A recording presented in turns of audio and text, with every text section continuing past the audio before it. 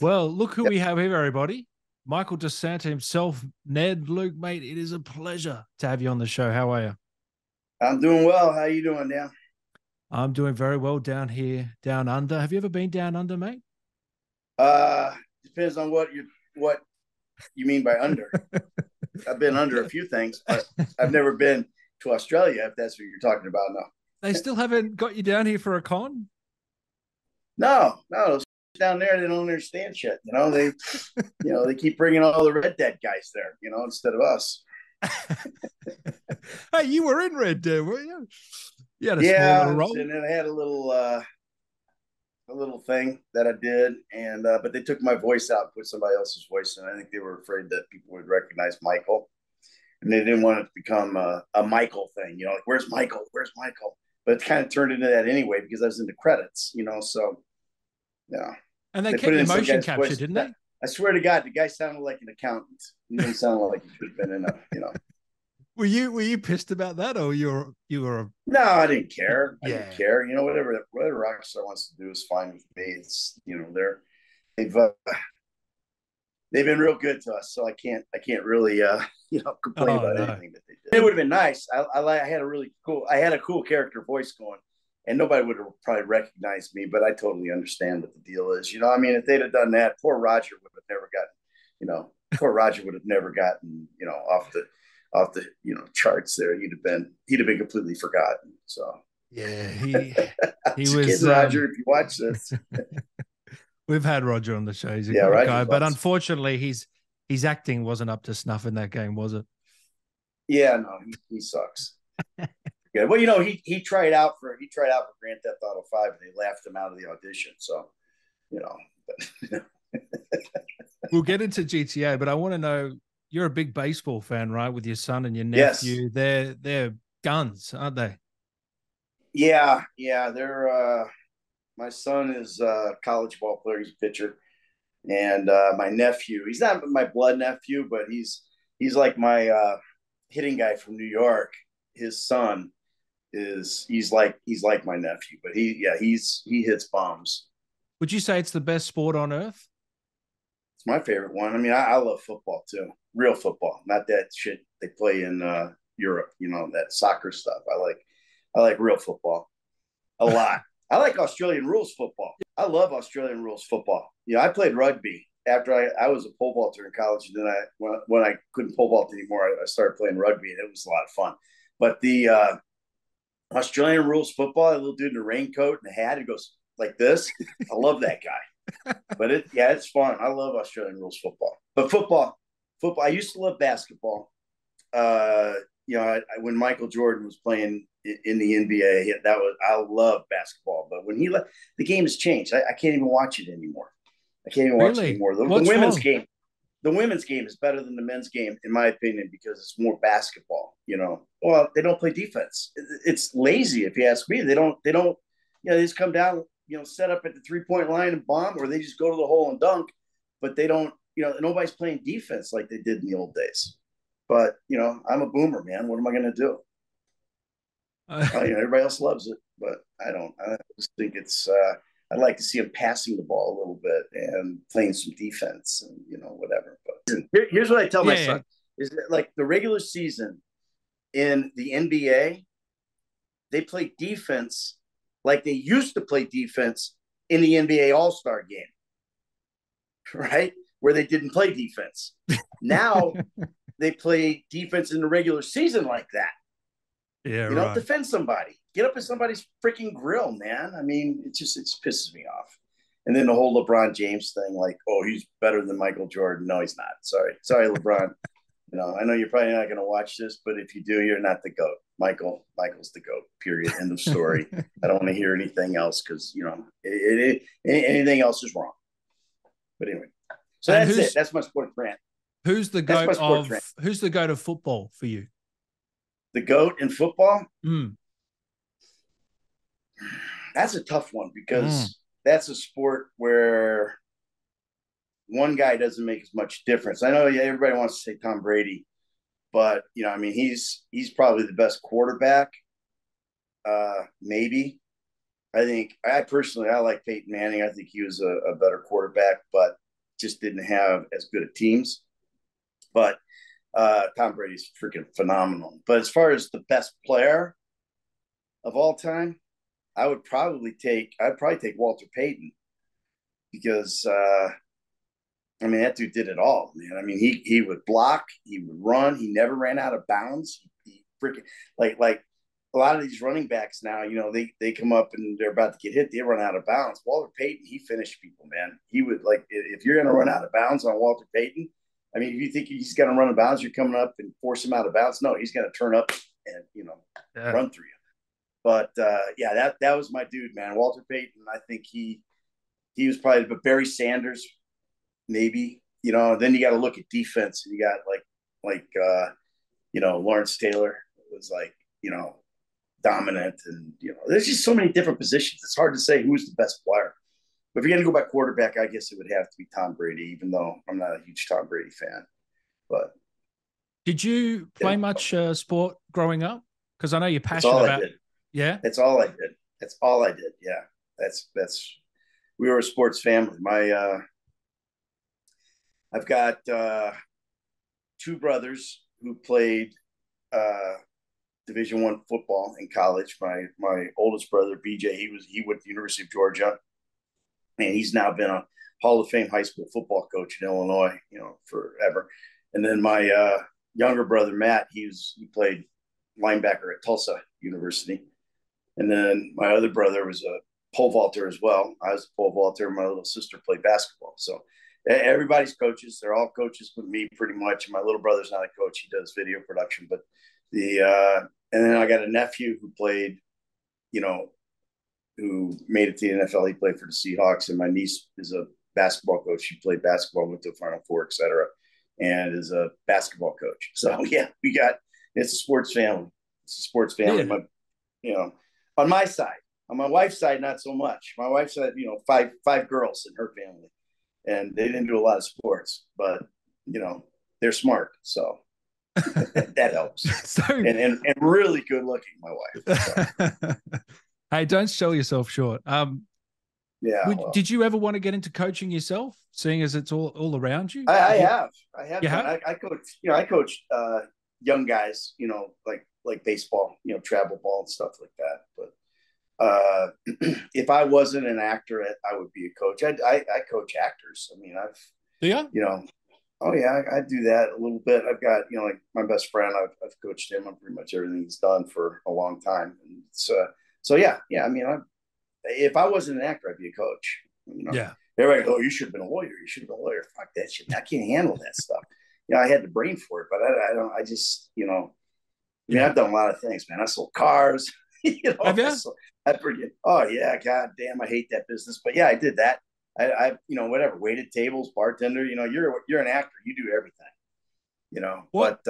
What was your favorite job of all those jobs leading up to acting? What would you say the one that you enjoyed the most? Probably working with horses. Oh, okay. Yeah, I worked with American Saddlebred show horses when I was a kid, moving up until I actually left to become an actor. I was literally shoveling shit in the stalls about 6:30 in the morning, and I told my boss lady, Jeanette Duran, who was like a second mom to me. I told her, I said, you know what? I can't do this anymore. I'm an actor. She was like, well, it's about damn time. I'm going to Chicago. I'm going into Chicago and do my thing, And but I'd been back to LA and a couple times. Like thinking I was going to go, just like that, be a star. I moved to LA with $600 in my pocket, which was not a very smart How old were you move. then? How old were you when you did that? Probably about 25 or 6, 7, 8, something like that, in that range. Were you nervous to do that? When I was like 28 when I made the move permanently. Yeah, I fucked around for 10 years, man, messing with horses and stuff. And just, because I didn't, that would be my message to anyone who wants to be an actor is don't put it off, man. You want to be an actor, you better get after it. Because I lost a good 10 years from college where, after college where I probably could have, would have had more of a career had I made the move, right away. Because I was a stud, man. I had freaking, I was ripped. I was jacked, man. I had Patrick Swayze hair. Hey, you still are. Oh, come on. Oh, Lord, man. I was so hot. Mate, I can't believe you're 64, 65. I couldn't believe it when I saw that. I thought there's no way. Yeah, You're aging in reverse. Yeah, it's a curse, man. I'm like fucking Benjamin Button, but it's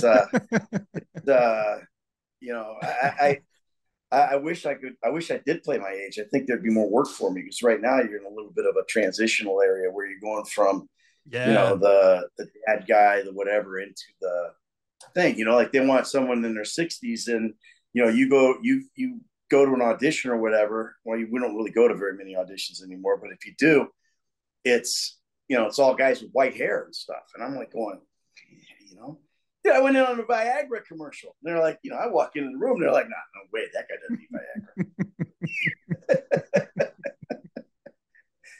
Viagra. I'm kidding. It has changed though a lot since COVID, hasn't it? The whole process. I mean, have you liked that change or not? It's changed in general, man. I mean, everything, all your auditions now are self-tape. You know, you used to go into the room. You know, you would go into the casting director's office and you would read, and they'd put you on tape and they'd send it off, and then the you know, producers, directors, et cetera, they would want you for a callback. You'd come in for a callback, and you're in the room with the decision makers. You know, you're in the room with you know, whoever, you know, David Wolf sitting on, or you know, Wolf sitting on the couch, or you know, Spielberg or whoever, you know, they're on the couch watching your audition, and you're in the room, and they're getting a feel for who you are, you know, for how you're going to be on the set. Like, do I want to work with this guy? You know, because that's a big deal. Because if you got two guys that are pretty much the same, right? That are you know, that let's say you're up for the same role, and you got two guys that are the same, but one guy's an asshole and the other guy's, you know, fun. You're going to pick the guy who's fun because he's someone you want to work with, especially if you're on an extended ride. I mean, if we worked on GTA 5 for 3 years with a bunch of assholes, imagine if you were an asshole. Yeah, that would have been tough. 3 years. I mean, maybe they thought I was, but there was, you know, no. If you're on that set for 3 years with a bunch of assholes, you're not having fun. I can tell you that for in all the time that we worked on GTA 5, dude, it was awesome. It was the best set. It was so much fun. We you know, the crew was amazing. The cast was amazing. You know, I got along with everybody. We had a lot of fun. You know, Solo and I would fight sometimes, but then we would make up and be best friends, you know, and we're still like brothers and all that kind of stuff. But there was never, you know, well, there was one guy that I didn't like, but he was only worked a day. So there was it was never a problem, man. I look forward to going to work every day, you know, and you can't say that in the car business. You know, I couldn't say that as a waiter, you know, or whatever, you know. So and that's the key to, you know, that's the key to life. You know, you tell, you know, I have people that come up to me, you know, moms or, you know, whatever, kids, and they say, you know, I want to be an actor. And I go, you sure? Is that what you want to do? Because if my advice to an actor is, if you can, a guy who wants to be one, thinks they want to be one, is if you can be happy doing anything else, right? Make a living and do anything else and be happy doing it, do that. Don't get into this fucking business. But if it's the only thing you can do to make you happy, then do it. And that was my situation. You know, I just couldn't see doing anything else. You know, that's what I wanted to do. It's what I wanted to be from, you know, the time that I was, like, when I was in high school. I took my first acting class, you know, you know, I took a drama class because it was an easy A and there was girls in it. And I knew it would be kind of fun, you know, and, Dale Farrell, my teacher, my high school acting teacher, you know, we did stuff and we did skits, you know, in front of the school. They would come to the auditorium, you know, and this was the same auditorium where Dick Van Dyke, Jerry Van Dyke, Gene Hackman, Bobby Short, you know, Donald O'Connor, these kind of guys, they all came from my hometown, Danville, Illinois, which is not the end of the world, but you can see it from there. It's they came from there, you know, and this was the same stage that these guys paraded around on, you know. And so when I would do skits and stuff, and we had like 1,500 seat, you know, stage, you know, auditorium with a proscenium arch and everything. Upstairs was dressing rooms. It was unbelievable. Yeah. And so I fell in love with it. I fell in love with it there, and that's what I wanted to do. When I stopped running track, I was like, okay, now what am I going to do? I'm a business major. I was making straight A's, but I just fell off the deal because it's not what I wanted to do. Yeah. I wanted to be an actor, and I went on probation for classes for like, Jesus, 4 semesters in a row. The dean of business there, this guy named Dean Kamek, he would petition me out of finals, and stuff like that, so I could stay in school. And then one day he just said, I came in to get out of a class, and I'm going, yeah, I need to drop this class. It's accounting 105. I remember that. And he goes, no, I can't let you out, because I already let you drop math 134. And I'm like going, you don't understand, man. I could get 120 on the final and still fail the class. I haven't been there. And he's like, now I'm going to take your lumps this time. And so I knew he was a cigar smoker. So I went down to the student union. I bounced a check for like $25, and I went on a bus and went out to the tinder box that was out at the mall. And I said, what's the best box of smokes I can get for $20? And I got him. I went back to his office and I slapped those fuckers on his desk. I said, make no mistake about it. That's a bribe. I got to lose that class. And he was eating a hoagie, 300-pound guy eating a hoagie, man. That shit went all over him. He got on the paperwork, stuff. He said he signed it. And he goes, I said, all right, great. He goes, wait, what are you going to do? And I said, oh, I'm good. And he goes, no, with your life. And I'm like, oh, that question. And he goes, yeah, what do you want to do? I said, I want to be an actor. And he goes, I should have known. So you know what that guy did?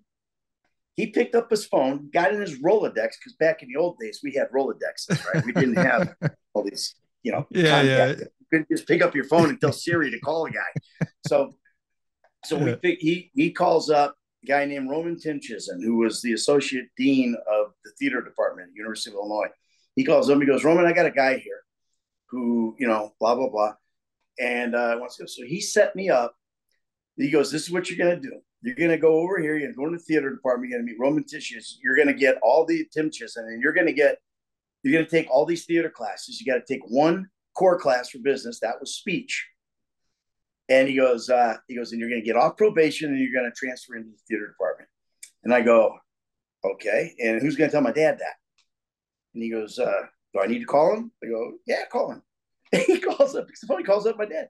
My mom answers the phone, and she's like, he's like, oh, this is Dean Kamek. I'm the dean of business at the University of Illinois. And I hear my mom going, I can hear her on the phone coming over, and she goes, what did he do? He goes, I'll let you talk to him. And so my dad gets on the phone, and Dean Kamek goes, yeah, he tells him what's going on. And I hear my dad saying, so that's the only way he gets to stay in school? He says, that's pretty much it. And he goes, all right, that'll work. Wow. And I went into the theater department, but even after that, I still was probably 8 years away from making a decision to actually be an actor. And that's how long it took, because that's not where I came from. My grandfather on my mom's side was an actor, and, he left her and her mom when she was like 12 years old and ran off to, New York and, Hollywood and all that kind of stuff. He was an opera singer too. And never even knew the guy, but he had credits out the wazoo. He was a big Roger Corman type guy, the Creature with a Thousand Eyes starring Paul Birch, and it was, or I think it was A Million Eyes. I don't know what it was. It had a lot of eyes, but that was the thing. So that kind of scared, I think, my mom. And then my dad was a sports guy. He was a coach for a long time, and then that is like, fuck that shit, man. You're not doing that stuff. And I just finally said, you know what? No, this is what I'm doing. So did that pressure stop you for all those years? Do you think was that the main reason, the pressure of parents, or what? Well, I think that I can't say that, because they ended up supporting the hell out of it. No matter what we wanted to do, we didn't have any money, man. Yeah. So whatever we wanted to do, though, they would find a way to do it. Like when I was a pole vaulter, if I needed a pole, I would have a fucking pole, even though we didn't have the money to get a pole. They were just stupid that way. Find a way. But but so there was support. It would have come, it just took me saying, no, this is what I want to do. I don't know. It really wasn't born of anything they did. It was more about, are you going to grow a pair of balls and just go fucking after it, because it was like, I had applied to schools like the American Academy of Dramatic Arts. I did a monologue and sent it off, and I got accepted to that. But then I didn't go. And then I was working at a place called Genghis Formal Wear, and they sent me out to San Diego to be a what they call a franchise manager, where you open up a store and you work it until somebody comes and buys it, right? Well, during that time, they had auditions for a little movie called The Outsiders, right? The S.E. Hinton book. So I was like, okay, hey, man, I like that book. I'll go read for that. And so I went and auditioned. Cattle Call. So I give them like a big warehouse or something. So I go in and I read for that thing, and I'm reading for Derry, who's the brother of, I think he's brother of Pony Boy. I don't remember now, but he was a he was a greaser. He was a greaser, not a soch, But I go in and I got my collar popped, man. I'm wearing this like preppy sweater and shit. I look like, total soch. I look like a frat rat, right? so I go in and I read for this thing. Then I'm reading for Derry. And I read for it. And son of a bitch, man, I got a call back on it. And I had to go up to LA to do it. I did call back, and then I got another one. But I didn't get the part because Patrick Swayze got it. That bastard. Who was later on in my acting class. He was in an acting class that I was in New York. And I was like, you motherfucker, man, I could have had your career. You fucking shit, you were close. But yeah, I got fairly close, but not close enough. I mean, and in this business, close don't matter. It's just it's like they say, close only counts in horseshoes and hand grenades. But so, what was your first big paycheck, or where you're like, okay, I'm an actor now. I'm starting to move the needle a little bit. I'm starting to. Well, it's funny because I did a showcase in LA. That class that was in, and there was a casting director named Jackie Birch, who at the time I think she was the head of casting at Universal. And the showcases, you do a scene, and there's like the whole night of scenes from your acting class, and casting directors come and watch, and they're scouting. It's like a football coach looking for a quarterback. So I did this scene from a thing called Cheaters, and it was really funny. It was cute. That was funny, and I got into my underwear, danced around, did all kind of weird shit, and afterwards, Jackie came up to me and she was like, you're really good. And she took my picture. She's like, who's your agent? And I said, well, I don't have an agent. And she goes, well, call me tomorrow. She gave me her assistant's, I think his name was Greg. She gave me her assistant's card and said, you call tomorrow and I'm going to hook you up with an agent. I said, well, I'm actually moving back to Illinois tomorrow, back to Chicago, try to get my SAG card, because I didn't have a SAG card or anything then. I have not in the union or anything. She goes, well, who's your agent in Chicago? I said, well, I don't have one. And she goes, well, call tomorrow and I'm going to hook you up with an agent in Chicago. So I was down to like $100, man. So I had, gas money to get home. I was going home because I was broke. I didn't have any money, So anyway, that's, that was what I did. I went back to Chicago and I met with Jackie Birch. And at that time, there was no cell phones. We didn't even have pagers then, and so, my parents, they didn't have a fucking answering machine. So I give Harisse Davidson, the agent, I give her my, crappy pictures that I had, $50 pictures that some guy took. I'm wearing a fucking tweed sport coat from secondhand store. Yeah. And I gave her those headshots. She's like, well, these are bad. We're going to have to do new ones of those. And I gave her my parents' phone number, and I went off back over to, the barn and started working horses, right. And I didn't hear from her because they would call with an audition, and no message, no nothing, no message machine on my parents' phone. I was an idiot. Yeah. So yeah, this is, and every actor who would maybe be watching this needs to take this as advice, not what to do, of what not to do. I mean, because I was a moron. I should have stayed in LA. I should have figured out a way to stay in LA and met with Jackie Birch and had her get me an agent, because what would have happened? I was 3 more years. I was 3 more years in the horse business at that time, doing shoveling shit and grooming horses and breaking colts and stuff. And that was all I did, you know. And then that day I told Jeanette, I said, I'm out of here. And I went into the city, and I went to Therese Davidson's office, and I said, hey, Jackie Birch sent me. You know, said I should meet with, and she comes out of the office, and she goes, I had no appointment, and she goes, where have you been? You know, she remembered, you know. Wow, yeah. And she didn't let me get out of the office. Thank God she didn't let me get out of the office. She called the casting director. She said, hey, I got a dude here. You know, she didn't say dude. She said, I got a guy here, you know, I want you to meet. And I think you'd be good for that thing you're casting right now, this commercial. And her name was Jane Heights. And she sent me over to Jane Heights' office from there, right? And I go and audition for this commercial. And, you know, it was like a thing where at a bank, you know, and this guy uses this bank, so he's very elegant. The other guy doesn't, so he's a beast, you know, and we're doing this whole deal, drinking wine, eating all this shit, right?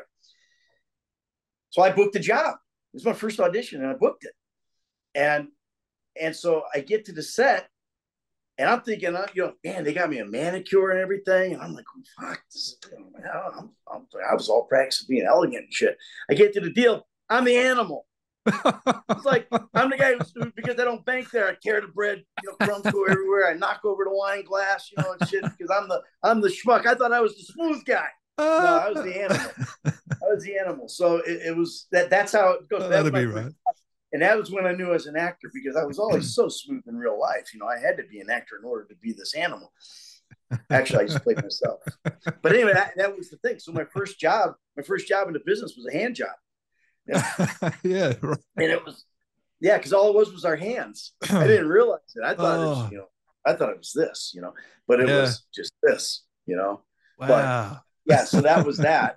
And you know, so then I got jobs in restaurants and stuff like that. I had when did you get that? When did you get that Hungry Jack's commercial that I saw the other day? Which one? Was it Hungry Jack's or Burger? Sorry, Burger King. Burger King? Yeah, Burger King. Oh, Jesus. I did that. That's probably 20-some years old, that commercial. Probably 25 years old. Yeah. I've done a lot of commercials. I've probably done I know. I've done like 100 commercials in my career. You've done a fuck ton. Can't believe that was one of my favorites right there. That was with Bobby Colhesi. Now Robert Colhesi, if you don't know, he's on Blue Bloods. He plays on Blue Bloods. And we went and did that burger. That's my wife's favorite commercial that I've done. So I found that, dug it out, and I threw it up on Instagram. Yeah. But it's Bobby Colhesi, dude.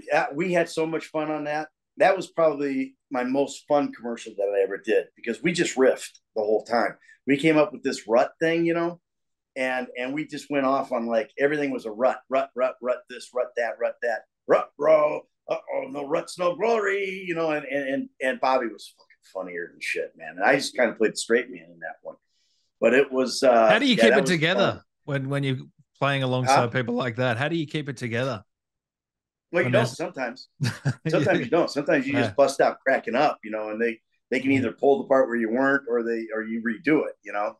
Dude, that was GTA 5. Are you kidding me, man? On Grand Theft Auto 5, we were cracking up all the time, because there was some, you know, we'd do some funny shit, man. I'll never forget when Danny Tamborelli, who played Jimmy in it, my son, there was a scene where I go up and I smash the TV. Yeah. And, you know, he's upstairs playing the game, and he's, you know, working everybody over, you know, and stuff. And he's, yeah, you're a douche, you're whatever. And he goes, you're what are you, some kind of hermaphrodite dude, you know, like, got no genitals or whatever. And it just cracked me up, because it was written hermaphrodite, but he just ad-libbed hermaphrodite. And I just lost it, man. I lost it it was hysterical to me. And then times when you're working with Slink, you know, who plays Lamar, I mean, you just, you know, that he's out of his mind, that guy. He's insane. And so, you know, it was funny. And then our director is a brilliant improvisationalist. He probably doesn't know he is, but, you know, because he's just a dude, you know, but he's a brilliant improvisationalist, and he is so fucking funny, man. That set was a blast, man. Everybody was so funny on that set. It was great. He had Rob Bogue, who played Steve Haynes. He's insane. He's funny, man. And then everyone's funny. That's the thing. Yeah. Well, the writers are genius. You had, you got Dan and Rupert and Mike. They're hysterical. They're amazing, writers and stuff. And then they gave us the freedom to be creative as well. So, we were able to bring our stuff to it, and, I was able to do a lot of ad libbing and stuff and improvisation, and that kind of stuff in the deal. And, I mean, it's, so humor's humor. I think humor's got to be in everything, because that's how life is. I mean, people deal with tragedy with humor. 100%. So if you just play everything heavy, if you play everything heavy, it's like they're taking a big fucking sledgehammer and hitting you over the head with it. You got to have some humor. You got to have the levity, don't you? Oh yeah. I mean, you've got to have some of that. Otherwise, I mean, who wants to watch, who wants to watch people be freaking miserable all the time? Can you talk to me about the audition process? Because I know that there was 2 Michaels, 2 Trevors.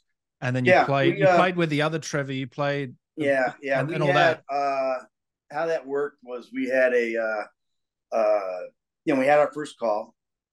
We went and I did the call. The scene that I did was the scene from the opening scene. Your son, he's a good kid. Really, that thing with Friedlander. But it was actually in the audition. It was with my wife, but. Whatever. So I did that. They taped it, and then nothing for a while. Right. I knew I nailed it, but there was just nothing for a while. And I got a call back, and the callback was Steven. I call it an act off because they brought in 2 Michaels and 2 Trevors. Isn't that intimidating? Sorry to cut you off, but isn't that intimidating? Not for me. Right? No, you always. It might have been intimidating. It might have been intimidating for the other Michael, but it wasn't intimidating for me. Because I knew I was the guy, I mean, I had the guy, I had him, I had the character. So, and what happened was we were sitting out in the waiting area, and the PA comes out and hands us new material. Now, everybody had prepared the same material that they had at the first call. Right. Cheeky. Yeah. So they come out and they hand us new material. They go, hey, here's the material for today. And one guy, the other Michael, goes, well, wait, what do you mean? We're not. He pulls it out of his suit jacket. He goes, we're not doing this material. This is what we prepared. What I prepared, and everything. He goes, no, we're gonna do this today. It was like 7 pages. And I was, while he was doing that, I was looking at the material, going, oh man, this is going to be fun. I like this. and he was panicking. And so I knew I had him, and that's kind of like the athlete in me, I was just like, a competitor, I was like, yeah, I got this fucking guy. So I looked at, so they sent the other, he went in with Steven Ogg, with Steven, Trevor. Yeah. And then I went in with the other Trevor, and we read, or it might have been vice versa.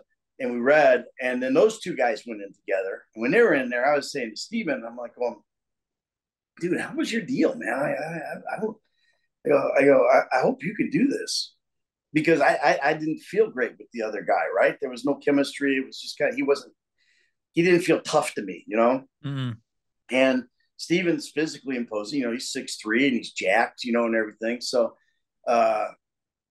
and so when we went in, it was, and they had a guy who was, the guy who was like the assistant director, who was like filming, just like kind of doing a behind the scenes filming thing. The camera was here, steady camera was here to film our audition, but then there's another guy back there, and he was just like, moving around, just shooting, which might have put somebody off their pins as well. But it was, we went in there, and I'm telling you, man, it was like, and I said out there, I go, hey, let's, you want to really go on this thing. Steven's like, oh yeah. If it gets physical, my apologies. Really? Like, what did you think when he said that? He's so fucking artsy fartsy. I said, I'm like, go for it. So we went in, and we literally threw down the scripts and just went. and because I had it, I had it. It's easy to memorize something when it's good, and this shit was so good. I had it memorized, man, and then I was able to riff a little bit in there, And there were stops where I like, jacked him and he jacked me, because I think it was the scene in the graveyard. I don't remember for sure, but I think it was the scene in the graveyard where Brad is revealed as being dead. He digs up my grave kind of thing.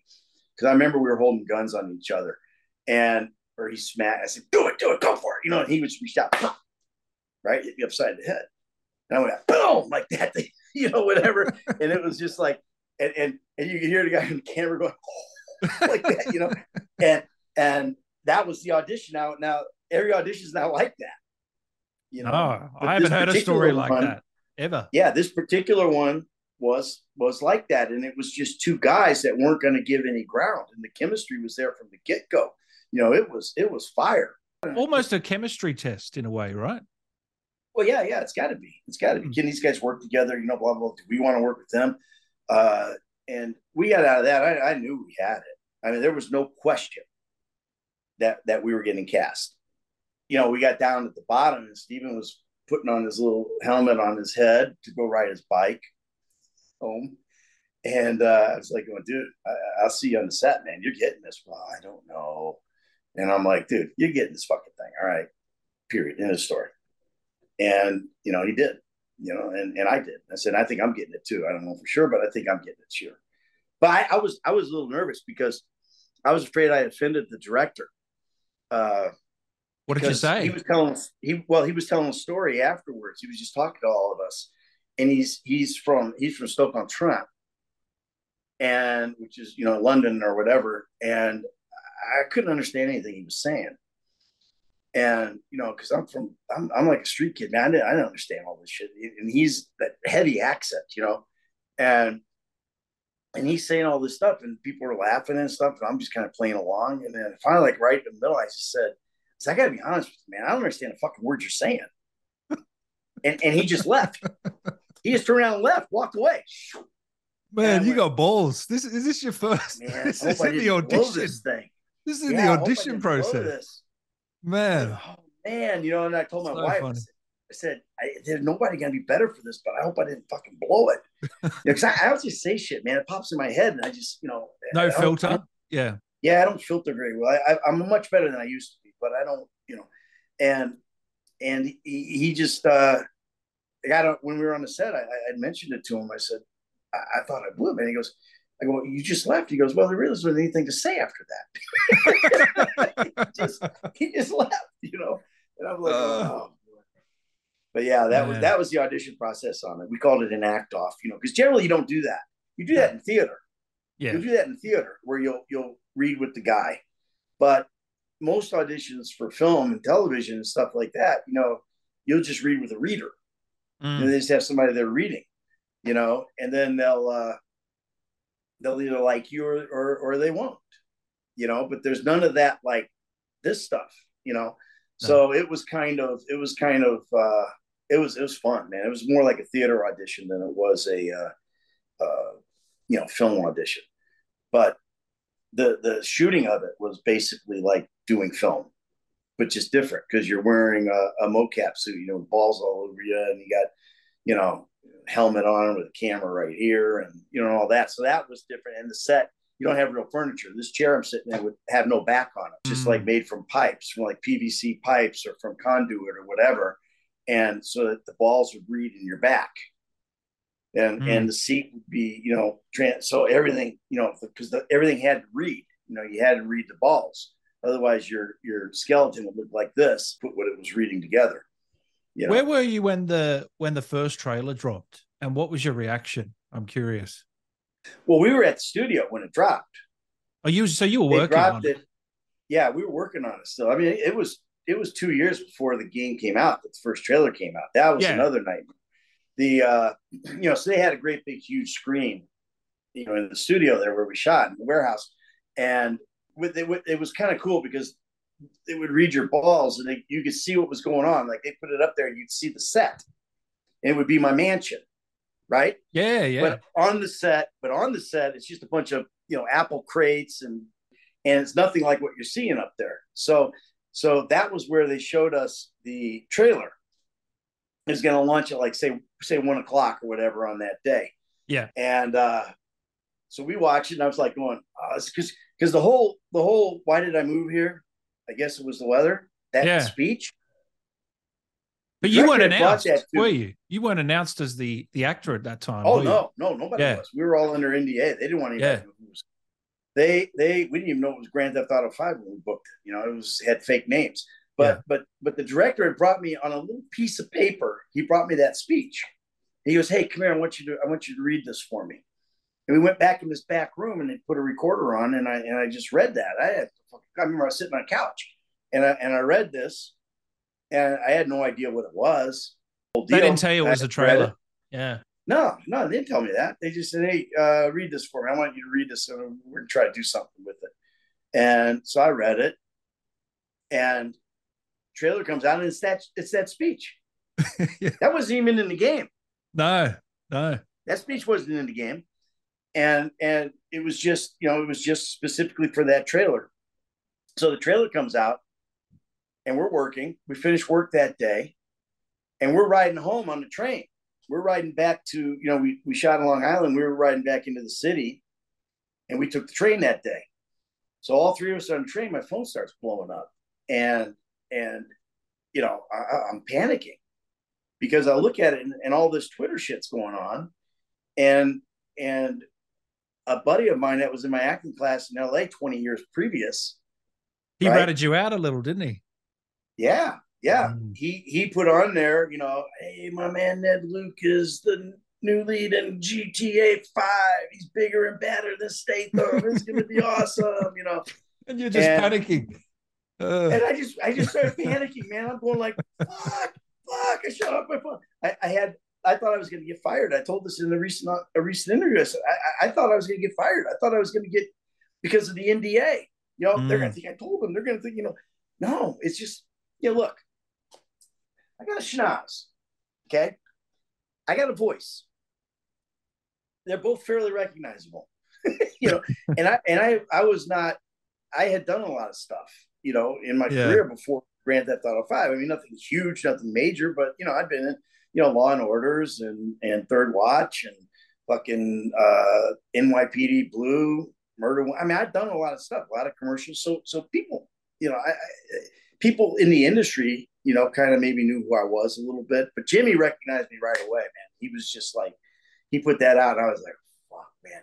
So I called the director, and I'm going, dude, and then I had a cousin, my cousin's daughter, who I fired me. She was working for me at a restaurant.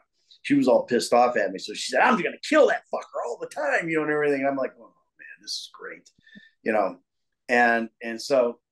What did the director say, by the way?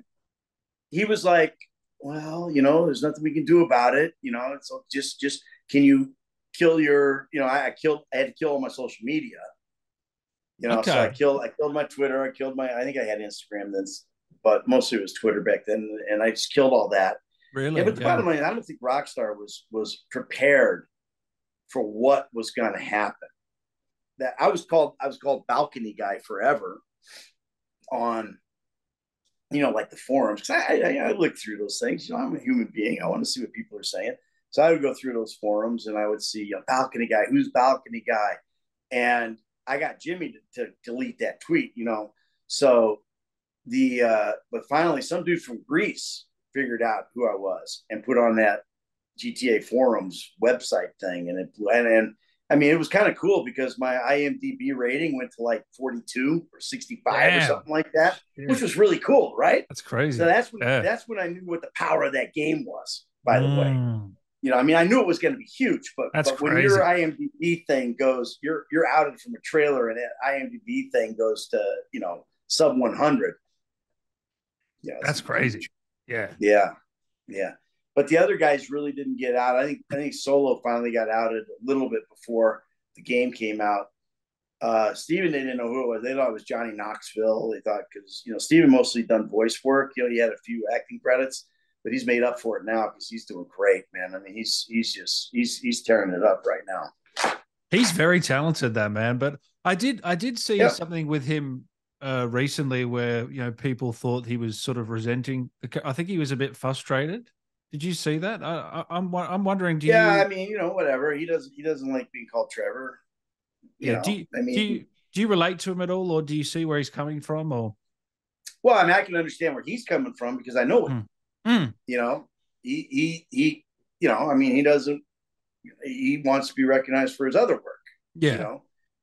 Not for Grand Theft Auto 5. He's not a gamer. So I think in his mind it's like, it's just a cartoon. It's not. I'm not doing that. And he even says it's a cartoon, but his work in it is fantastic. I mean,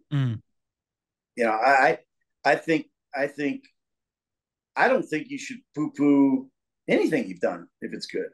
Like you'll hear guys get pissed off because fans call them voice actors. I'm not a voice actor. I'm performance capture. It's performance capture. It's like acting. We're everything we're doing is everything Michael does is me. But call me a voice actor. What the fuck? I don't care. I was 104 hours in the booth, doing voice acting. I'm all of it. As long as there's actor on the end of it, I'm fine. I don't worry about shit like that. It doesn't bug me. I'm just, dude, I'm going to ride my 15 minutes of fame as long as I can fucking ride it. And if that means you're going to call me a voice actor, okay, call me one. I'm not in this business to be, incognito. It's like, maybe I am in life, but he's proud of the work he's done, isn't he, on the game? I would imagine he is. I don't talk to him about it, to be honest. Okay. It's a non. Yeah, I get what you mean. Yeah, it's a non-issue for me. I don't care if he hates that he did it, that's fine. If he loves that he did it, that's fine. If he's indifferent, that's fine. I don't care. It doesn't affect my life. I'm very proud of the work we did. That's why when I run into somebody and let's say, well, it happened the other day. I was at it happens all the time. I mean, it's crazy how can't imagine. Yeah, just the voice. I mean, I was at Best Buy buying something, and I'm talking to the cashier, and they recognize, and there was some kid there who was just getting his PS5, and I'm like dude, you're just getting your PS5 now? That's awesome, man. What are you gonna play on it? And the one dude's back going, and that's it. So you get recognized, and it's like, okay, get your phone out. Let's go. We'll do pictures, Yeah. I was at Micro PC, talking to a guy, and the guy comes up and goes, "You're Michael." And I went, "Yeah." And they're like, I fuck, man, I don't care. If anyone sees you, the listening or watching now, if anyone sees you, you don't mind coming up to you and asking for a photo? You within reason, yeah. Within reason. If you're gonna swat my house, you're an asshole. But if you're gonna, if you're gonna come, you want to say, be respectful. Hey, how you doing? Hey, you're Michael, aren't you? You're Franklin, right? We embrace that. Yeah. Because you know what? The bottom line is that a lot of people don't realize is that the fans, those are the game. The fans are the game. The game's not the game. We're not the game. I mean, obviously we're contributors, it's a big, huge part of it, but the fans are the game. The guys who play the game, those are the guys. You have to respect them. You have to honor them because they're the ones that made the game what it is. You got 180 million copies of that game floating around out there. If you don't have that, guess what? GTA 5 is not GTA 5. It's something else. Yeah. It's not the biggest game in history. It's something else. It's a failure or whatever. So you have to appreciate your fans. You have to, it's not fake. It's not phony. It's genuine. We love our fans, man. I mean, Solo and I are going to Brazil in October.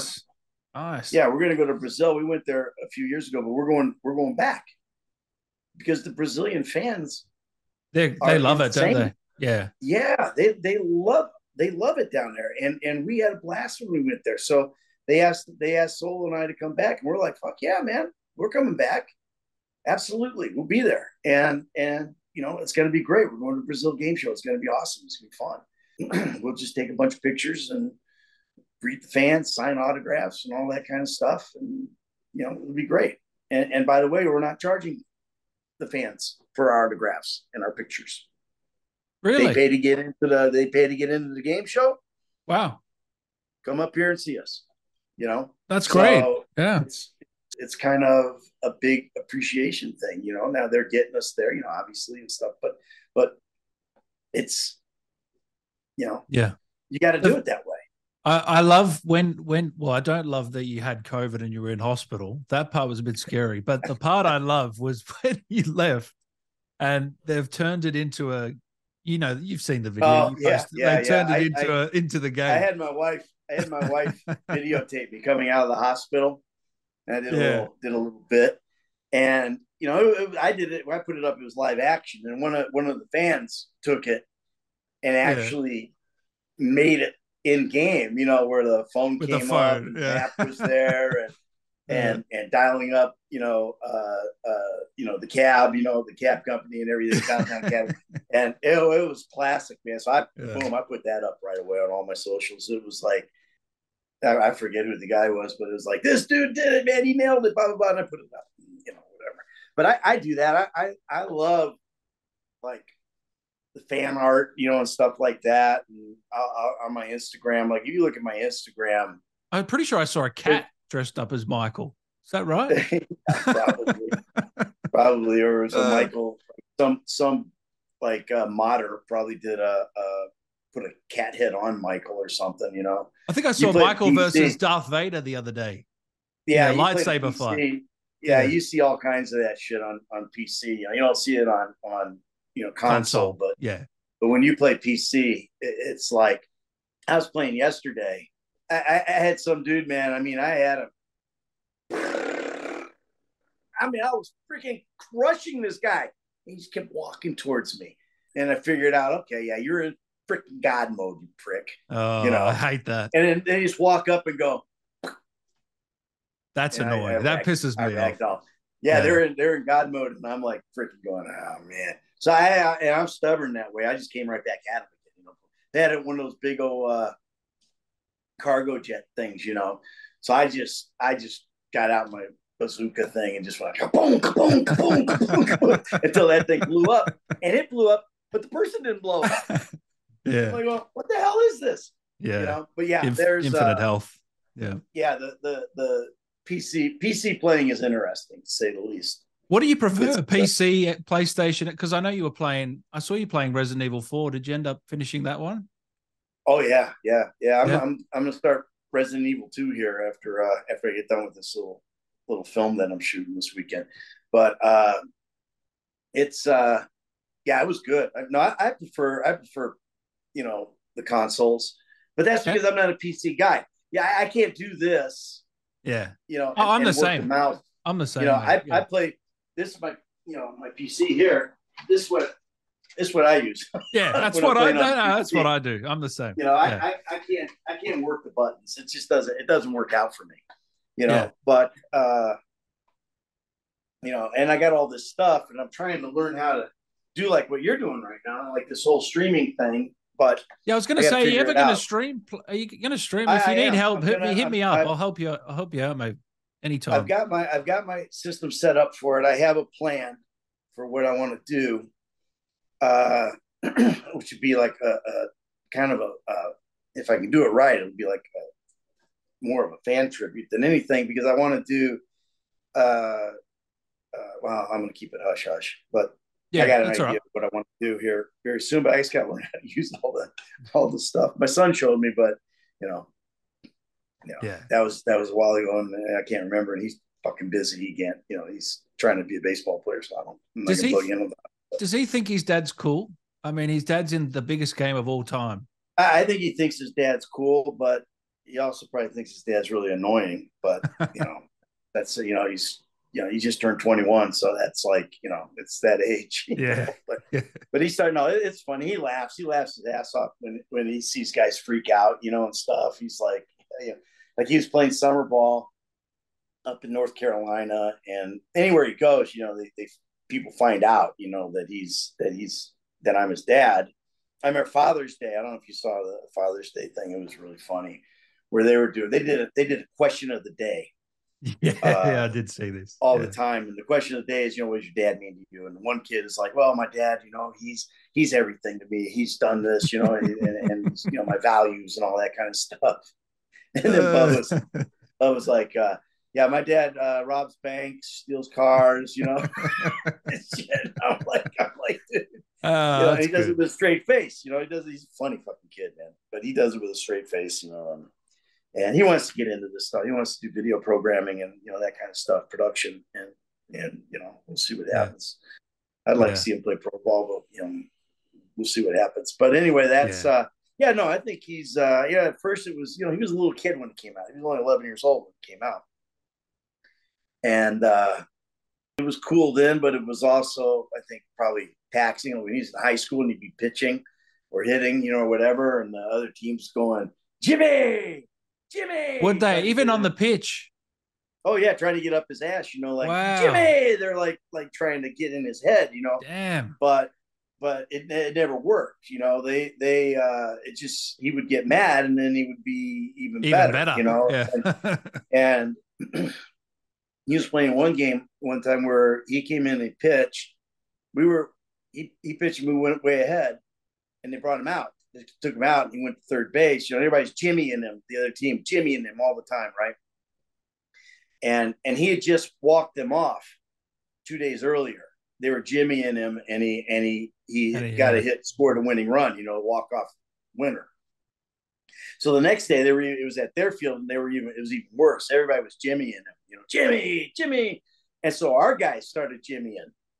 So before he would pitch, they would go, the guys in our dugout are going, Jimmy! Nice. And their guys are going, Jimmy! And all this kind of shit. It was just it was crazy, So he comes in, and a kid came in and gave up a bunch of runs. So they brought Bubba back in to pitch. Or no, they brought him in to pitch, and he shut down the inning, right? So we're still up. So then he goes back to third base, and another kid comes in and pitches, and we scored a bunch of runs, and another kid comes in and pitches, and gives up a bunch of runs. So they bring him back in from third base, and this is the last inning, and they bring him back in from third base, and they're Jimmy, and he's pitching, and he strikes this guy. They're second and third, and he comes in, he goes strike one, he strikes out three guys in a row, right? And then he turned to their dugout and went, Jimmy! And it was like, and then spiked the ball, stomped off. And his coach got really mad at him for that. And you're there, you're in the stands watching all this happen. I'm just standing up there in the crowd going, yeah, anyway, fucking A, man. I was like, yeah, get him, strike him out, everything. I was laughing, and I go, because it pissed me off, a little bit, because they were just all over him. But, it's because he's my kid. Yeah. But yeah, no, it was fun. It was fun. He handled it very well. I don't think he didn't play the game. First of all, I wasn't going to let him play it because of the the content and everything. But earlier on, he would drive around, like online. Yeah. But as he got older, I always said he's not going to play the game until he's in college. but they, he's played it now. But he's very familiar. He's pretty funny. Yeah, right. Is it true the 1,000 line? That was the one line you. Yeah, I didn't like that line. Didn't like. Yeah. No, I didn't like that line. I don't know why. I just didn't like it. It wasn't that I didn't like it. It's I couldn't find the rhythm on it. Yeah. And I kept trying to change it up. Because I was doing that. I was doing that all the time. They were basically typing as I was doing scenes. Because I would change stuff.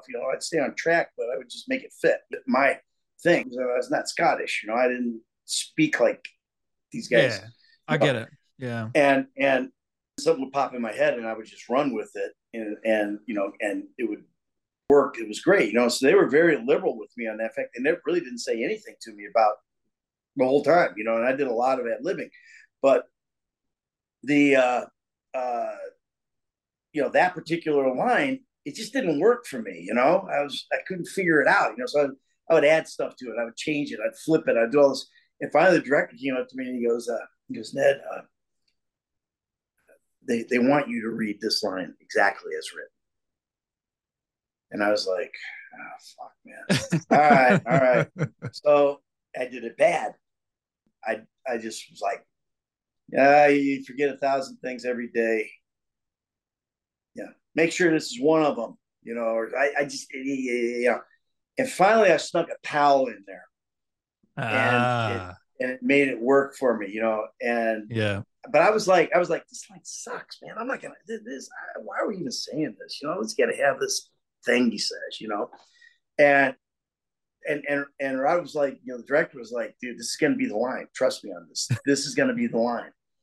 And I went, all right. So I got, I did. I said, you forget 1,000 things every day, pal, but you make sure this is one of them. Cut. Good. Thanks. That's awesome.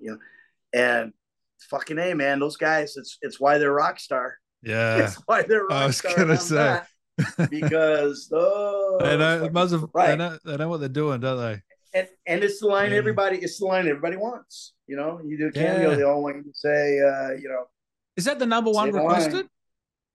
Would you say? For me? Oh yeah, that's my number one requested line. Oh, by far.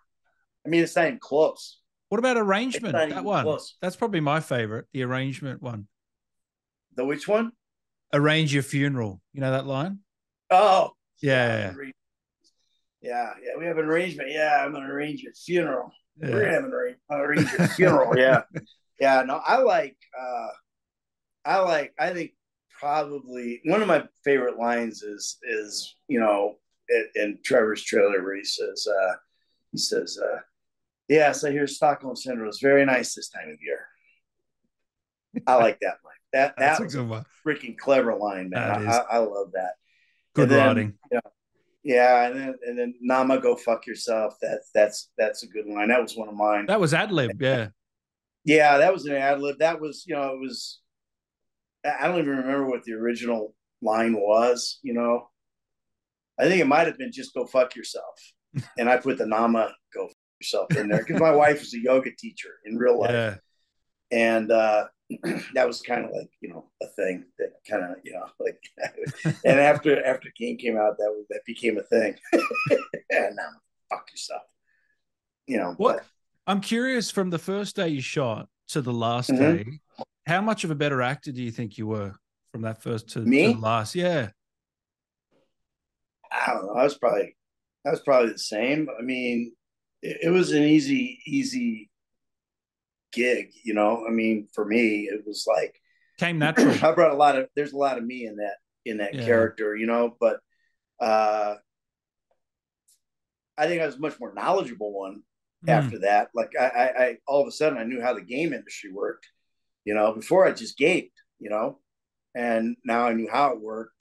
But I think I definitely improved. I mean, I think from a physicality standpoint, like how to move on stage, how to, that kind of thing, I think I improved immensely. The biggest improvement in that thing was Solo, phenomenal. Who played Franklin. Because he was not an actor. He's basically from the rapper world, from the gang world and rapper world, and he was very uncomfortable when we first started, and to the point where he wanted to quit. He just told me, I can't. It's not me, man. I don't do this. I said, and so he became more and more at ease. Like we worked with him. I worked with him a lot. We go back and where our changing room was and work his stuff, rewrite it and take out the mates and put my in there and shit. And Julian Gamble, the guy who played, and I just learned this from an interview we did a little bit ago. Julian Gamble, who's like a really good actor, he played Dave Norton, Davey, and he went solo, I guess, and told him, he says, look, man, you wrote raps, right? You were a rapper. So you wrote rap, because he was having a hard time memorizing things. Like we would do our lines and Solo would be like blank. Oh man, shit, I got a line there. I'm sorry, man. I was watching you guys. And Julian goes to me, says, "You're rapping, man. How do you remember? You just write that stuff down. Like when you're rapping, man, write it down, and it goes from the paper to your head, right?" So that's what started doing, was just rewriting the stuff in the margins on the script. He would write it and go, and then it started working, So how long did it take him to get into the character and you fully saw him as the character? How long do you think? Well, I always say the day Solo became an actor was the scene we did where I admitted to him that I was working with the feds. Yeah, yeah. And he was so good in that, and he just found it, you know. And then he was good. From then on, once he got comfortable. Then he just played Solo, man. I mean, if you ever meet Solo in real life, he's that guy.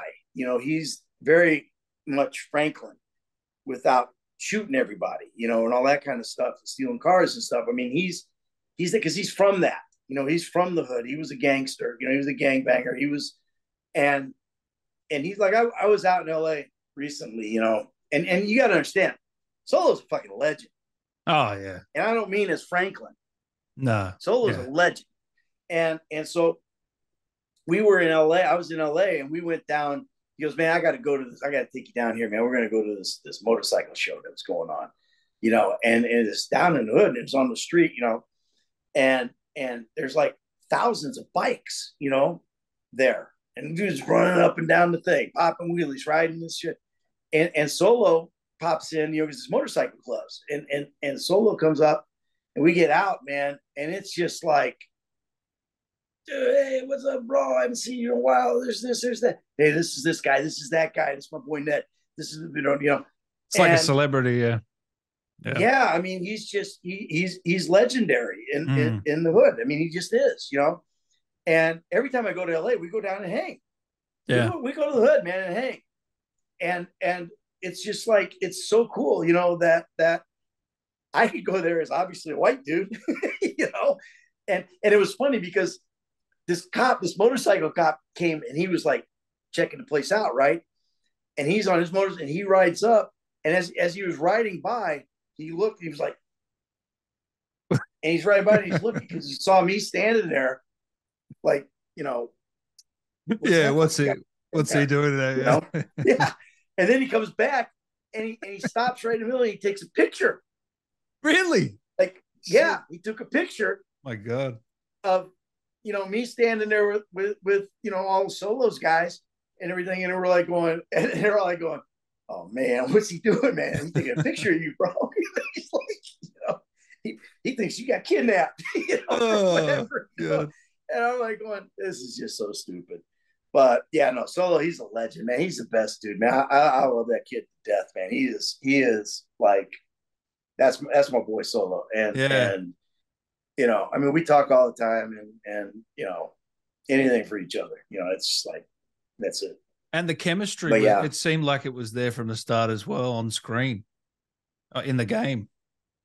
Oh yeah, yeah, yeah. I think, well, you know, at the very beginning, it was, you know, I had kind of, you know, Solo. He was kind of like, he was on edge, you know, because. This was not his deal, you know. This was not his thing, you know. So he didn't know, you know, can I trust this motherfucker? Can I trust this motherfucker? Can I, you know? He was kind of like, you know, this is not my element, you know. And so it took a minute, you know, to, you know, show like him, like where I came from, because I kind of came from, you know, I grew up in a town that, you know, is very, you know, mixed, you know, as far as that goes, you know, and everything. And so, you know, it was, I have a thing there, you know, like I understand. Yeah, I know what you mean. Yeah, you know? Yeah. And so Solo and I, once that kind of was figured out, we hit it off immediately. I mean, we were like, you know, and if we got into something, it was because he's a Raiders fan and I'm a Chiefs fan, you know, or some shit like that, you know. It was like, you know, but yeah, no, we did really well together. It was fun, man. It was fun. Is there a character or an actor that came in that maybe doesn't get their flowers that you think they were pretty damn fucking good, but you know, maybe no one talks about? Yeah, tons of them. Yeah, are you kidding? Because it's a big cast. I mean, you know, if you want to talk about, I mean, Jesus, you know, Rob Bogue, who plays Steve Haynes, you know. he was phenomenal, man. I mean, he was unbelievable how good he was.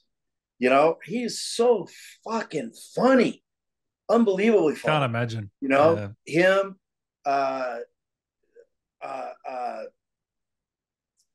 Johnny, I can't think of his last name right now. I'm having a brain cramp, senior moment. But who played Devin Weston? He was a funny fucker too, you know. But as far as guys who didn't get their propers so much, the guy who plays Fabian, the yoga instructor. Yeah. That kid, he was fucking funny. He was, what a funny role. Never done some kind of accent or anything like that. He just did it, and it was great. And he's also, but people don't know, it's like when Tracy goes to the porn boat, and I go out and get her. They go, yeah, we were sitting at, they were filming at our house. Oh, that's your house, Mr. D? That's a great house, man. That's that same guy. Oh, right. He's the guy that I throat. Right. That I throat, and I grab Tracy and he goes, hey, man tits. And he's the guy that I throw off the boat. That's the same guy who plays Fabian. Wow. So didn't know that. No. He was really good and a fun dude. Geez, there's just so many of them, man. I mean, from here's the thing about that, and then I think really makes it. And in video games, the game is the star, right? The game is the star. But I'm going to tell you right now that cast that we had from top to bottom, if you change that up, that game's not the same game. Oh, no way. It's not the same game.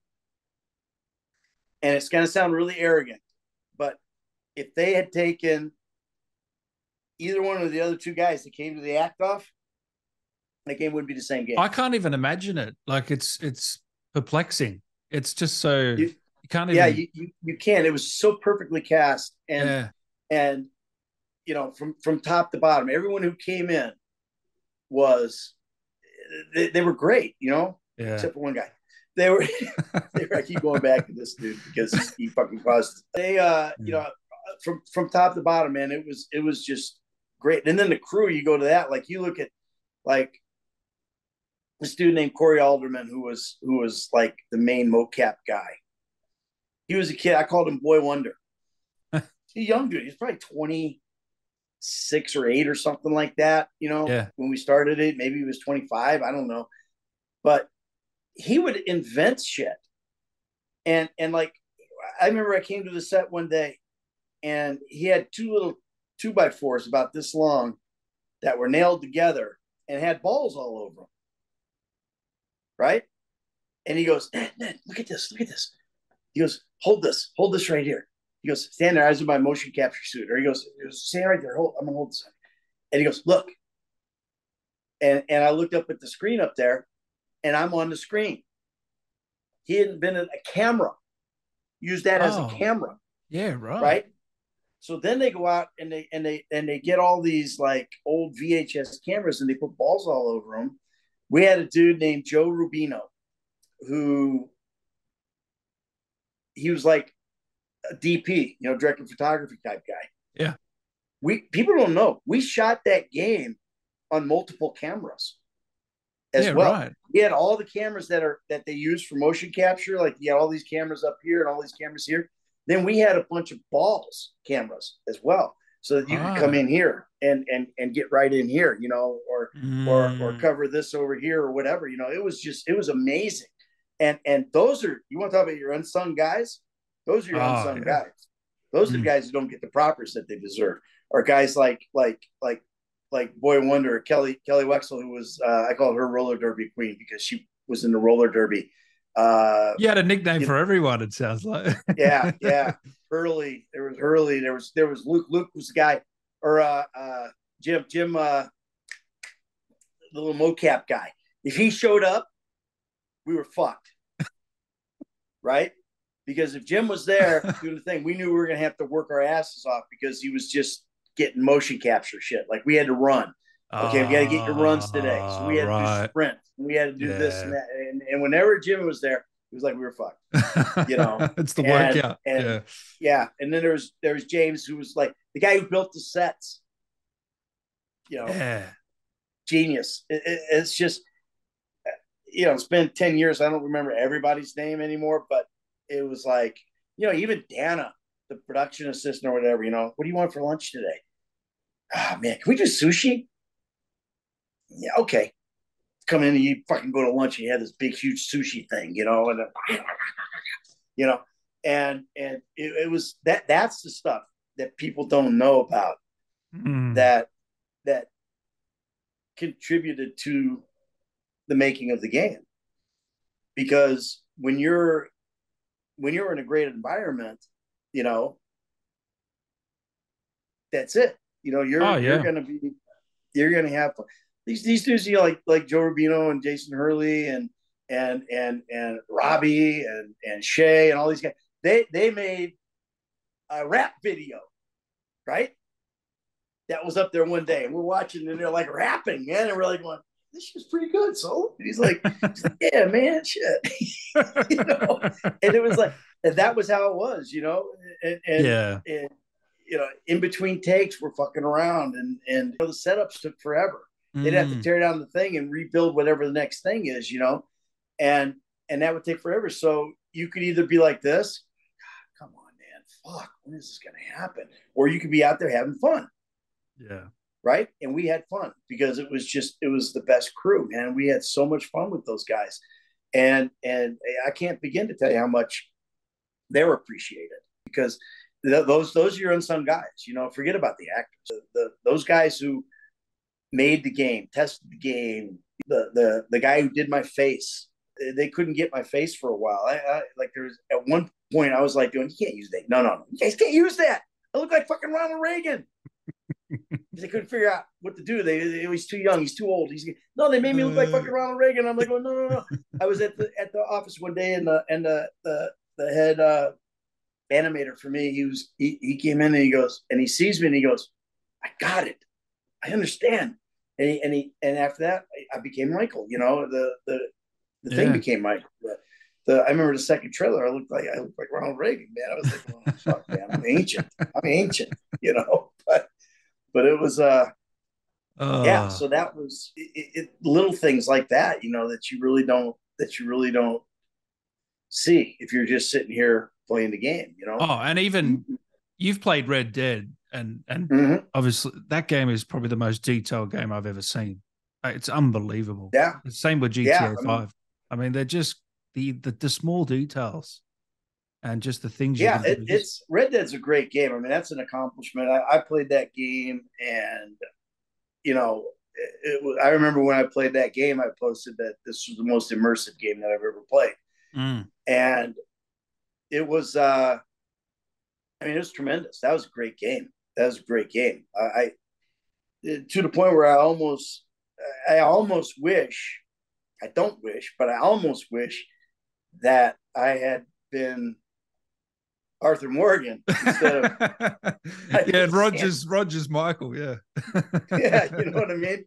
But it was like that was that was a great game. You've spoken to Roger, haven't you? Oh yeah. I talked to Roger because you guys have got so much in common.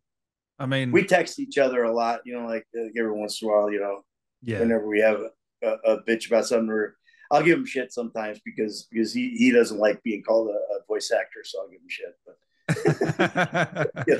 yeah. But no, Roger's awesome, man. He's got a good game, a game coming out. Him and Troy have one. Yeah, Fort Solis. Fort Solis.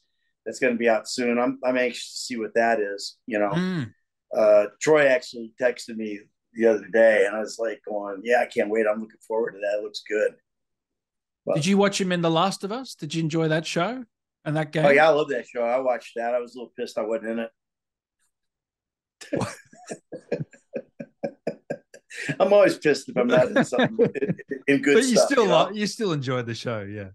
I love the show. Yeah, it was great. And if hey Druckmann, if you watch this thing, man, how about Last of Us Part 2? There's got to be something in there. Jesus, come on, man. Did you ever meet Dan Houser? Did you ever have many interactions with him? Yeah. I met everybody. I mean, of course. He didn't really direct anything. No. But he wrote. I mean, he wrote the fuck out of it. And yeah, I mean, I didn't hang out with him. No, I'm just curious because he's above my pay grade. He's left now. He's left. So do you think that might have an effect on their next game, or do you think they'll be right because there's so many talented people there, or because he's been the bread and butter? I don't know. Yeah. There's that he's a damn good writer, man. I know he's typing until his fingers bleed, but I don't know. It's hard to say. A lot has changed. So we'll find out at some point in time, right? They've said they're in production. So, yep. I love your idea about GTA 6 and it's probably not going to happen, but I remember you saying, bring in CJ, bring in Michael, Franklin, all the big characters in one. I think that sounds fucking epic, but yeah, who knows what they're going to do. Did I say that? I don't know. Maybe you didn't. Maybe it was I bet Sean. You know what it is? Maybe it was I bet I know what it is. I bet I was busting somebody's balls who was like one of those guys who knows everything. Those. Oh goodness. Yeah, those kind of guys who are going. I probably put something on there going. Yeah, it's gonna be Michael and this and that. Yeah. Those I remember channels. My son jumped in on I was doing a live with Danny Tamborelli one time on Instagram, and Bubba jumped in and he goes, GTA 6 is going to be awesome. There's going to be 6 protagonists because it's 6, and they're all going to be twins, except there's 6 of them. Oh my God. But everybody wants to know about GTA 6, and there's nothing to know. You'll know when the game comes out. It's like that. It's and the leaks, and all that kind of stuff. Who the fuck knows what that is? If that's actual or if it's. I mean, I guess it's been acknowledged, but that has to be very early on stuff. I don't know. I mean, I looked at some of it and was like, going, okay, whatever. But my whole opinion on that is they better bring it. They better bring it because the bar has been set pretty high. Well, the bar's sort of like at the top. It's almost like you've got to create the greatest game of all time. It's pretty tough. I mean, they do. I mean, if I don't think it'll matter if it's not, like, let's say it's not as good as GTA 5 or as Red Dead or whatever. It's not going to matter because it's still going to be amazing. I mean, Rockstar doesn't put out shit. They put out gold. So I don't think it's gonna. I think it's gonna be phenomenal, and frankly, it'll be worth the wait. So everybody should just calm down. Exactly, everybody calm down. Honestly, even if they take another 5 years. Yeah, you don't want to rush. If 10 years, not rushing, obviously, but you got to remember, COVID was involved in there, and that kind of that's got to be COVID's got to be almost a 2-year setback. Oh, I agree. Yeah. So you got to understand all that and just be patient. Just keep playing, GTA 5 and all the other games that are out there. There's a ton of games to play. You can go back in time and play games. I go back and play Tricky, SSX Tricky all the time on my PS2. That's my favorite game ever. Really? Ever. Yeah. That's my favorite game. Yeah. I play that. My son's home from playing summer ball. I go into the game room the other day and he's in there fucking playing Tricky, and I'm like, I'm watching it. And it's like, fuck, man. Well, I'm not on the higher leaderboard anymore. So I guess I'm going to start playing again. What else are you playing at the moment, mate? I'm curious. Well, I'm going to start Resident Evil 2 here. That's going to be the next thing I play. I played when Last of Us was coming out. I went back and played both of those. Yeah. Yeah, and I stay up on because I got PS5, Xbox, and PC, so I'll play our game on all of those. I play online, a lot. and stuff. Just I want to stay really sharp for when I do what I've got planned to do. And then plus I enjoy it. Like I just killed Trevor yesterday on my PC. It was fun. I saw you shooting your mansion over and over on TikTok, I think it was. Yeah. Well, I'll do stuff like that, because fans appreciate that kind of shit. They like when you do that, or I'll go online and host I'll lobby go online on GTA Online and do a thing, like a mission or whatever, and sometimes I'll send a message to them saying that, hey, you're playing with the real Michael DeSanta or whatever. Let's go kick some ass, and they're like, no way, and blah blah blah. So yeah, it's kind of fun to do that stuff because it just keeps you involved with the fan base, and that's important, How has your life changed over the last 10 years since you worked on the game? How would you say your life's changed? It hasn't. Really? No. I'm still the same dude. I'm exactly the same. I'm just more famous, or am famous. I wasn't famous before, but it's weird. Fame's a weird thing, like yeah, you're gonna have douchebags that try to abuse you, for your like mess with you and stuff. But it's for the most part it's the same. My life's still about my son and my wife. That's what my life's about. It's not about acting. That's just my job. That's my career. But it hasn't changed much. You get recognized. It's fun. It's opened doors, to do things like go to Brazil, go to London, Canada, whatever. I would like to do more of that stuff, more of the Comic-Con thing, but you understand that, the game's not young. It's not new. So you don't do as much of that as maybe when the game first came out, we could have, but weren't allowed to. So it's that kind of thing has been opened up. That's the place where your life has changed, and you've got avenues to do things that maybe you couldn't do before. But at the same time, during that 3 years where we were shooting the game, who knows? Maybe in that 3 years time, I book a fucking series that's run 12 years. You know what I mean? Yeah. That would have. So maybe that's how my life has changed, is that I don't have that, which I may have had.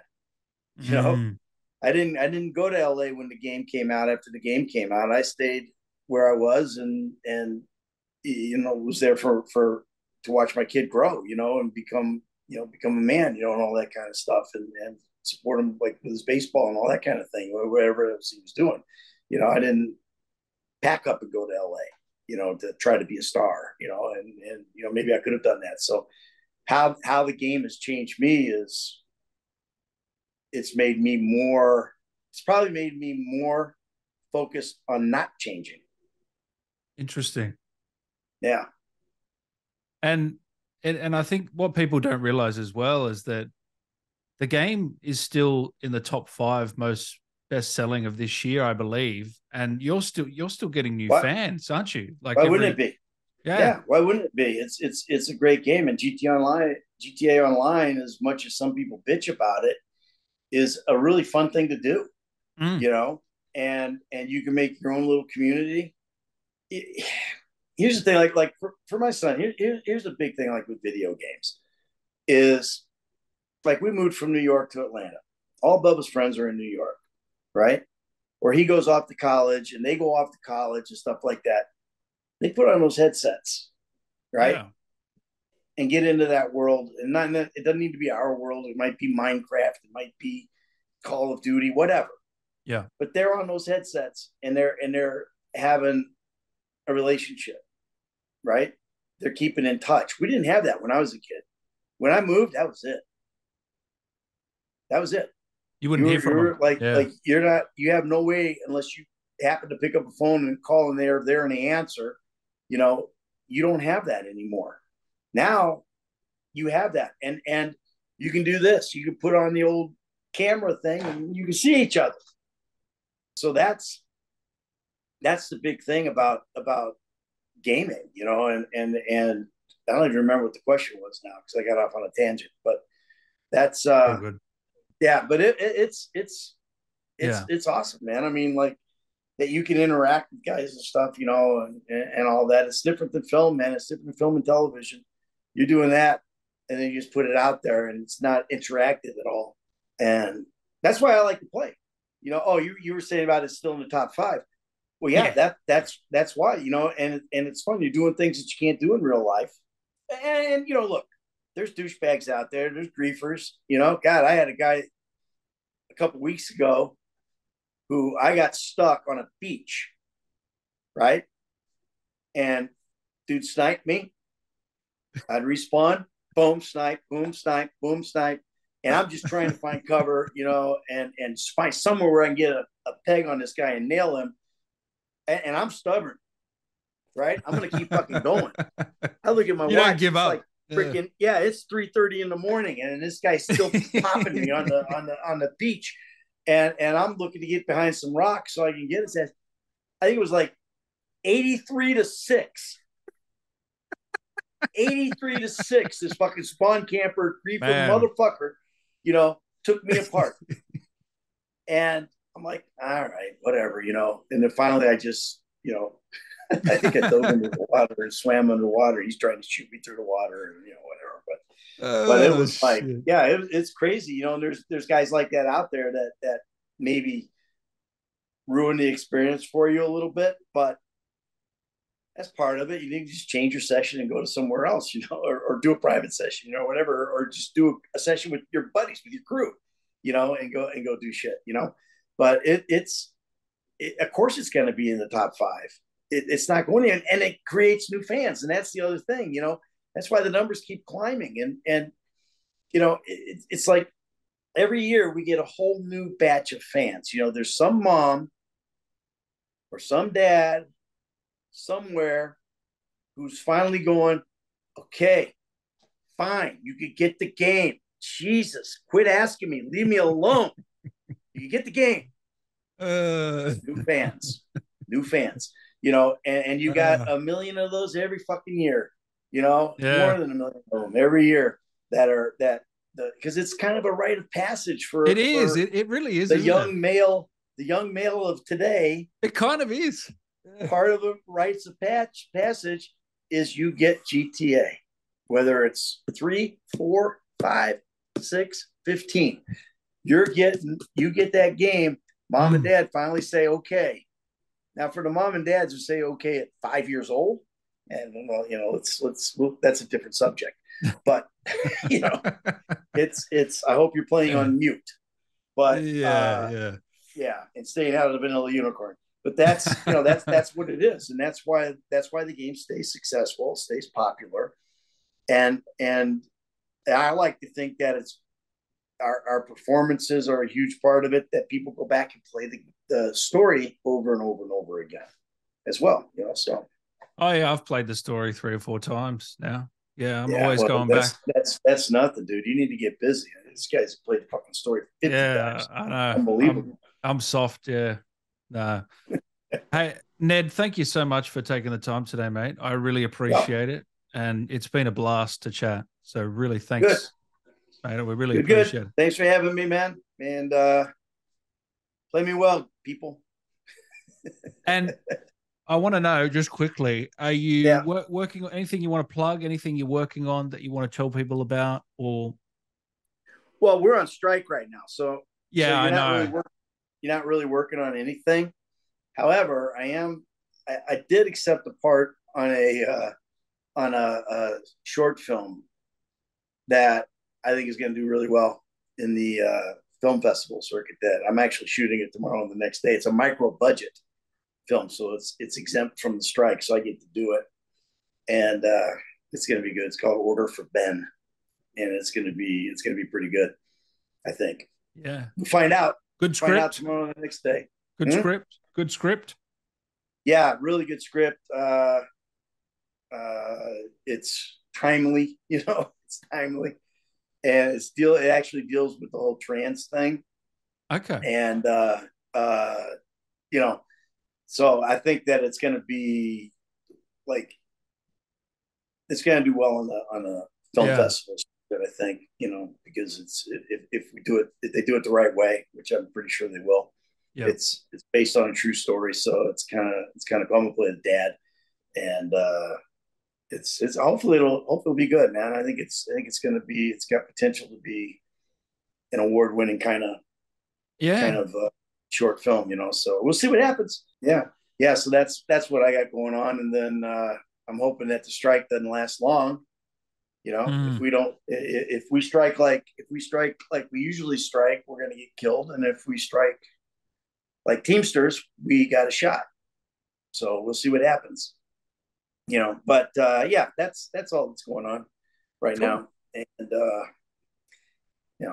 I can't promote stuff that. No, I understand. It's the union rules. You can't promote things that are under the union contract, even, so it's that's all part of the deal, so it's you can't even say what you're doing or any of that kind of shit, but micro budget doesn't count, so that's good. This is gonna be good. It's gonna be a really good show, I think.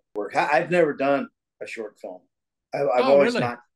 I've always not done them because a lot of times the productions are not good, for lack of a better word, and they don't really pay unless it's something that really hits me. I generally am not going to do it because it's not. It actually ends up costing you money to do them. Exactly. Like I got offered a couple in New York where I was like going, well, wait a minute. If I'm going to take the train into the city, do this thing, take the train back, I'm going to have to eat, I'm going to do all this shit, and at the end of the day, I'm going to make like $5 a day, so you got to love something to do it. Yeah.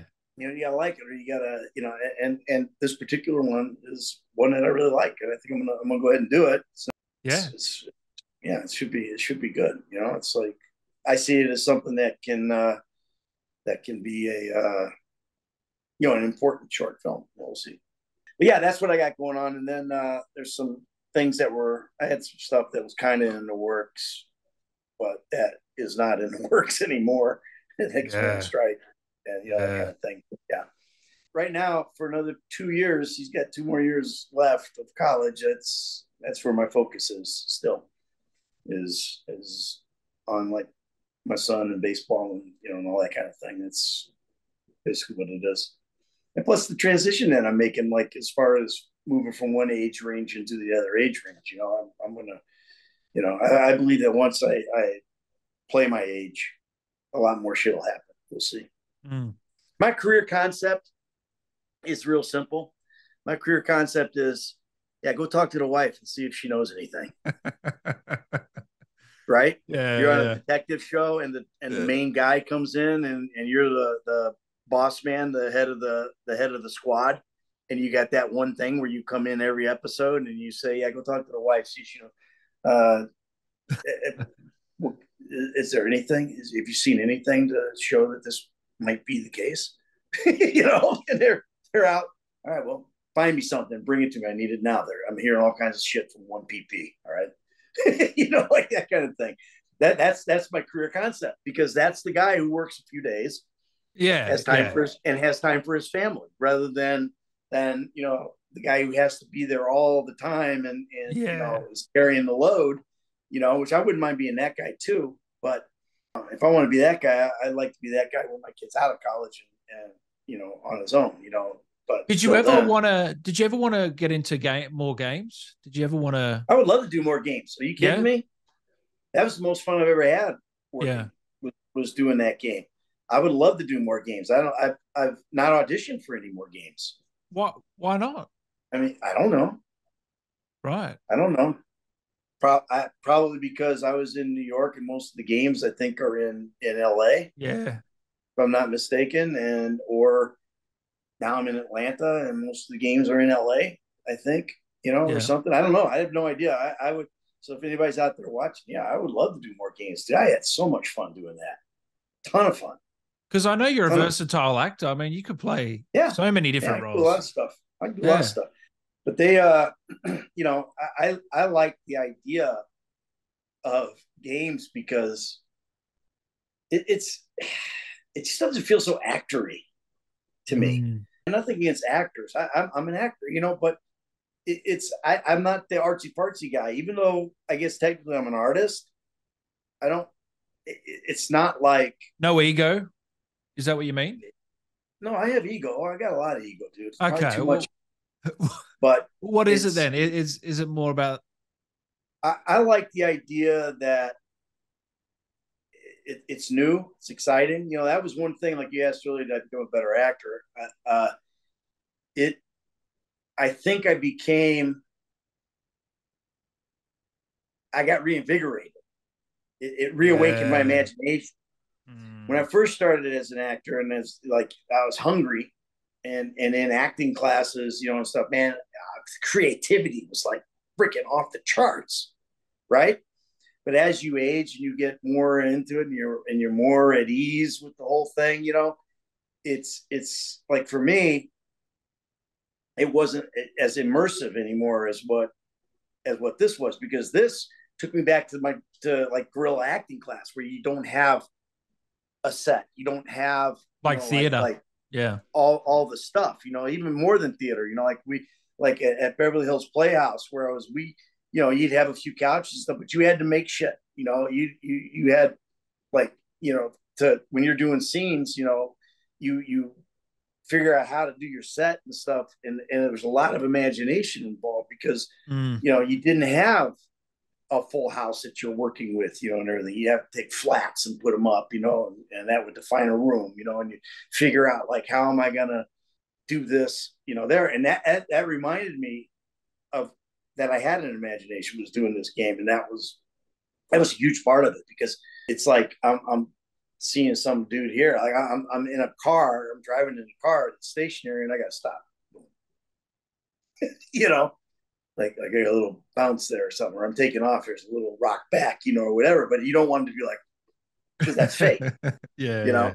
Yeah. So there was a lot of that was reawakened, you know, for me in the video games, and that's I loved it. I had so much fun, and that's why I would love to do more. Don't get me wrong, I would also love to do a major film. I would also love to, do a television series or something like that, you know. And they're shooting a lot of stuff in Atlanta, so that's one of the reasons why we came down here.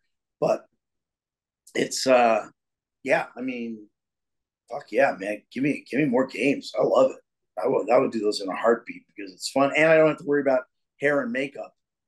You know, I can just, you know, even a voice role, even if it was a mocap, you know, as you said, you've done 100 hours of Michael. I mean, you know, you're a professional. You know exactly what you're doing, and well, one of the first film I ever did was a voice thing. I was Raffles, the sheepdog in Rover Dangerfield with Rodney Dangerfield. So yeah, I can do voice, you know.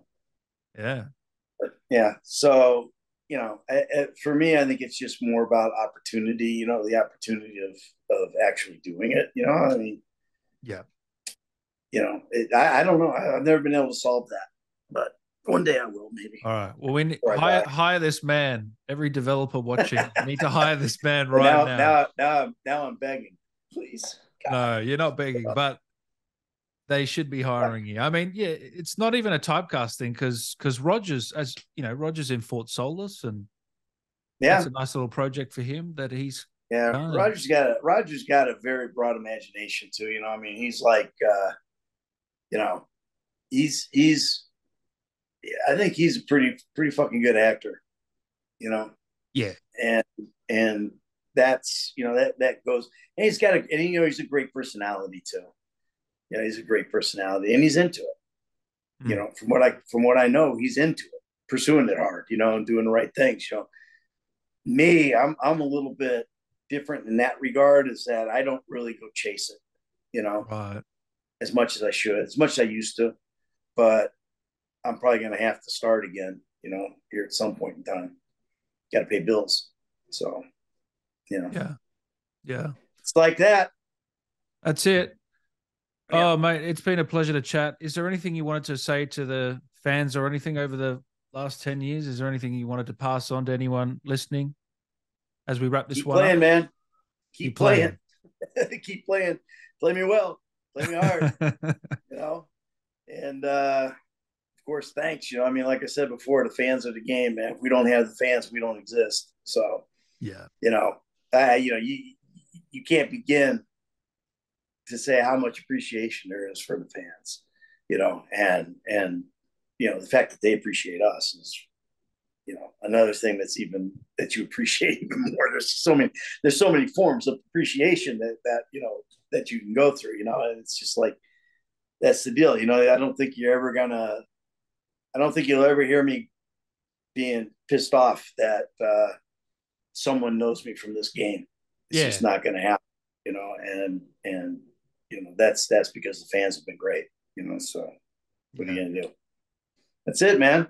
I love that. I love that you've got pride about it and you wear it on your sleeve and you love it. And, I got to respect it. Right on that sleeve right there. God, I used to have guns, man. I'm like, I got to start working out.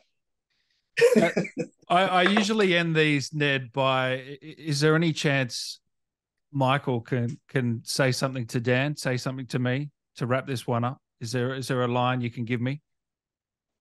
Oh, Jesus. I can't believe you want me to do that. I'm fucking pissed now. Yeah, I'll tell you something. You listen to me, you pencil neck fucking geek from Australia. All right? I'm going to tell you what you're going to be down under. You're going to be down under this right here. I'm going to fucking pound the shit out of you. You understand? Because you're pissing me off. Oh. Now go fuck yourself. I got shit I got to do. I need my glasses to do it. Oh, thank you. What? Oh, mate. Or I can just say,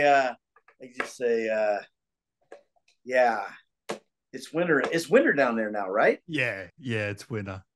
Yeah. Does it get fucking cold down there? It's been raining all day, mate. I can't. Yeah, it's really. Yeah, because if it was cold and snowing, that'd be one thing. You can use your fucking body as a model for a snowman. Go fuck yourself. Goodbye.